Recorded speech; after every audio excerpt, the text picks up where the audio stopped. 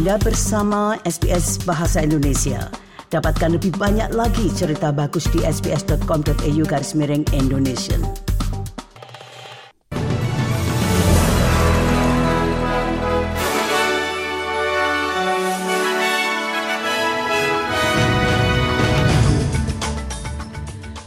Warta Berita Radio SBS untuk hari Rabu tanggal 11 Januari.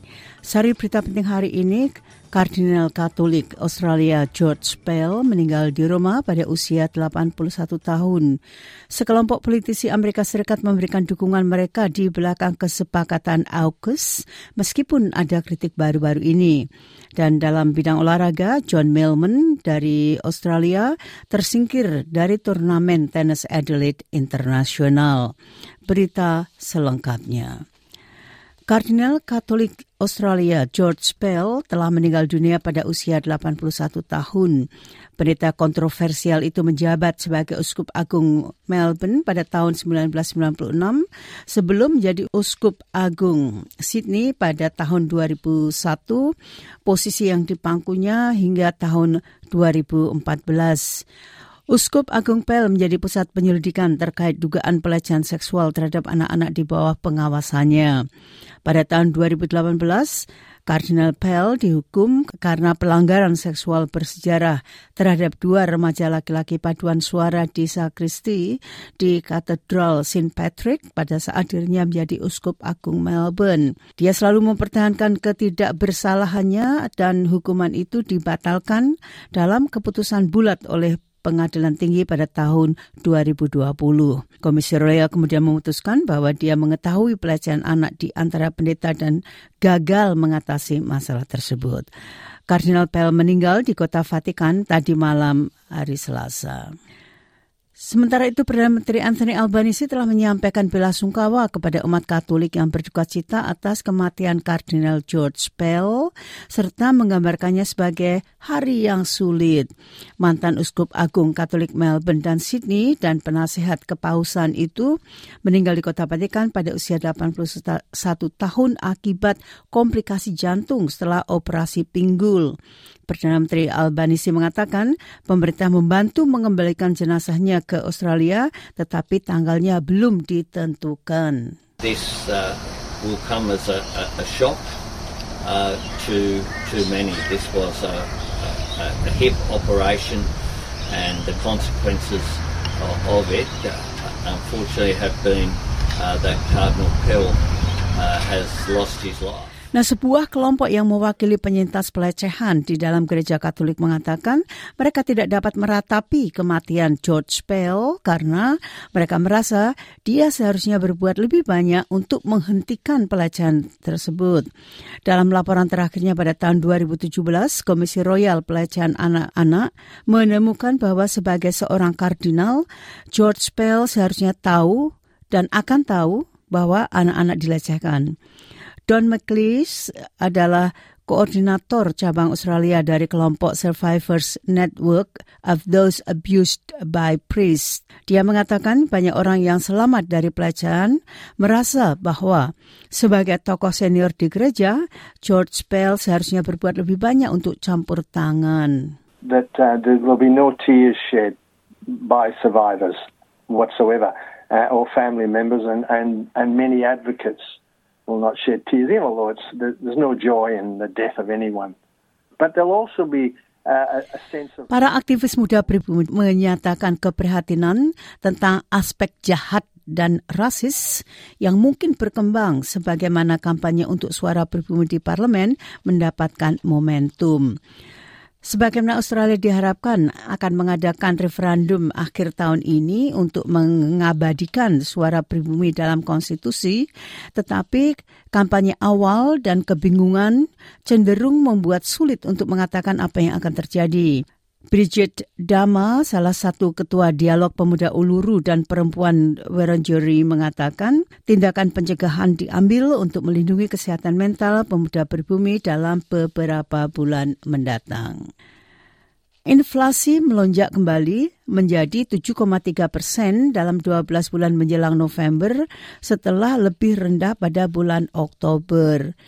Indeks harga konsumen bulanan dari Biro Statistik Australia atau ABS menunjukkan bahwa tekanan inflasi masih kuat, dengan perumahan menjadi faktor paling signifikan dalam data bulan November. Pada tahun menjelang November, biaya perumahan naik 9,6%, harga makanan dan minuman naik 9,4%, dan biaya transportasi naik 9%. Kenaikan upah, biaya listrik, dan kekurangan makanan yang disebabkan oleh cuaca buruk mendorong harga naik. ABS juga telah merilis angka retailnya, mengungkapkan penjualan Black Friday mendorong omset retail ke rekor tertinggi baru. Karena warga Australia membelanjakan hampir 36 miliar dolar pada bulan tersebut. Pemerintah federal mengenakan tarif emisi karbon pada barang impor untuk membantu perusahaan Australia sebagai bagian dari perubahan mekanisme pengamanan. Itu terjadi setelah Menteri Perubahan Iklim Chris Bowen merilis rencana pemerintah untuk mengubah mekanisme pengamanan kemarin, hari Selasa 10 Januari. Ini adalah bagian dari kebijakan yang seharusnya membatasi emisi untuk lebih dari 200 fasilitas. Perombakan ini akan membuat perusahaan pencemar besar Australia berkomitmen untuk mengurangi emisi gas rumah kaca pada pertengahan tahun sebesar hampir 5% setiap tahun hingga tahun 2030 dan akan membayar kredit karbon jika tidak melakukannya. Menteri Bowen mengatakan perubahan mekanisme safeguard akan besar dampaknya. This is a very ambitious package that we announced yesterday. 5% or 4.9% reductions each year is an ambitious step forward. And by between now and 2030, it will take 205 million tonnes of carbon emissions out of our Nah, rencana itu merupakan hal yang sangat esensial bagi Australia untuk mencapai targetnya, yaitu pengurangan emisi menjelang tahun 2030 menjadi 43% dan 2050 mencapai net zero itu. Sekelompok politisi di Amerika Serikat telah menulis surat kepada Presiden Joe Biden untuk mendukung fakta AUKUS menunjukkan bahwa Amerika Serikat memiliki kemampuan untuk menyediakan kapal selam bertenaga nuklir kepada Australia. Itu sebagai tanggapan atas surat yang dibocorkan yang dikirim bulan lalu pada tanggal 21 Desember kepada Presiden Biden dari 2 senator senior Amerika Serikat yang memperingatkan fakta itu akan menekan pangkalan industri kapal selam Amerika Serikat, menempatkannya pada risiko tinggi. 9 perwakilan Kongres dari Partai Republik dan Demokrat telah membela kesepakatan tersebut dengan menyatakan bahwa kesepakatan itu layak untuk dimulai demi keamanan Amerika dan sekutu Indo-Pasifiknya. Mereka mengatakan fakta itu dapat menjadi air pasang yang mengangkat semua perahu, ibaratnya, karena akan menguntungkan semua peserta. Dan Presiden Amerika Serikat Joe Biden mengatakan dia akan bekerja sama dengan review dari Departemen Kehakiman setelah dokumen rahasia ditemukan di kantor yang pernah digunakannya. Dokumen-dokumen itu ditemukan di Penn Biden Center, tempat Presiden berkantor setelah dia meninggalkan jabatan wakil presiden pada tahun 2017 dan sebelum meluncurkan kampanye presidennya pada tahun 2019. Di bawah Undang-Undang Amerika Serikat, semua dokumen pemerintah harus diserahkan ke Arsip Nasional begitu seseorang meninggalkan jabatannya. Partai Republik telah menekan Presiden setelah penyelidikan diluncurkan tahun lalu atas penanganan dokumen rahasia oleh mantan Presiden Donald Trump. Biden mengatakan pengacaranya belum memberitahu dia apa yang ada dalam dokumen tersebut. They found some documents in a box in a locked cabinet, or at least a closet. And as soon as they did, they realized there were several classified documents in that box. And they did what they should have done. They immediately called the archives, turned them over to the archives, and I was briefed about this discovery and surprised to learn that there were any government records that were taken. Hari ini menandai peringatan 50 tahun penarikan pasukan Australia dari Perang Vietnam. Selama keterlibatan Australia, 60,000 personel bertugas di Vietnam, 523 tewas dan hampir 2.500 terluka. Perdana Menteri Anthony Albanese menggunakan media sosial untuk mengakui peringatan tersebut dan memberikan penghormatan kepada personel Australia yang pernah dikirim ke Perang Vietnam.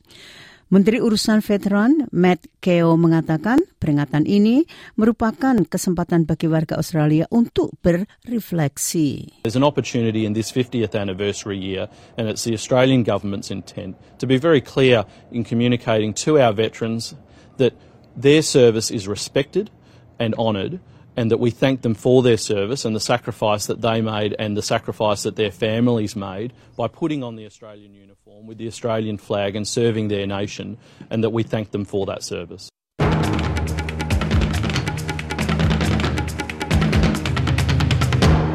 Nah, dari dunia tenis, petenis Australia John Millman tersingkir dari Adelaide International di babak kedua. Petenis berusia 33 tahun itu dikalahkan 6-3, 6-3 oleh peringkat 32 dunia Alejandro Davidovich Fokina. Millman saat ini di peringkat 148 dunia, berhasil melewati kualifikasi untuk mencapai undian utama di Adelaide, di mana dia mengalahkan petenis Spanyol lainnya, petenis nomor 32 dunia Albert Ramos Vinolas di babak pertama. Dan sekarang dirinya akan memusatkan perhatiannya pada Australia terbuka, di mana dia mendapatkan wild card.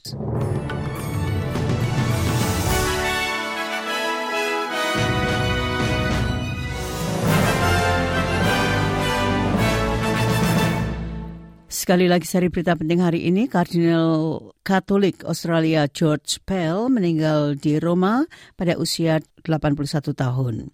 Sekelompok politisi Amerika Serikat memberikan dukungan mereka di belakang kesepakatan AUKUS meskipun ada kritik baru-baru ini.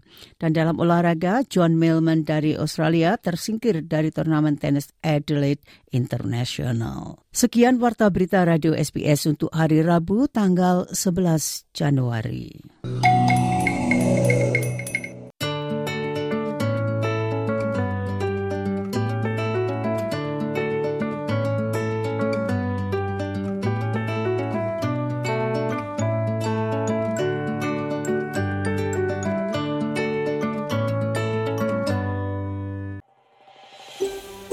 Anda ingin mendengar cerita-cerita seperti ini? Dengarkan di Apple Podcast, Google Podcast, Spotify, atau dimanapun Anda mendapatkan podcast Anda.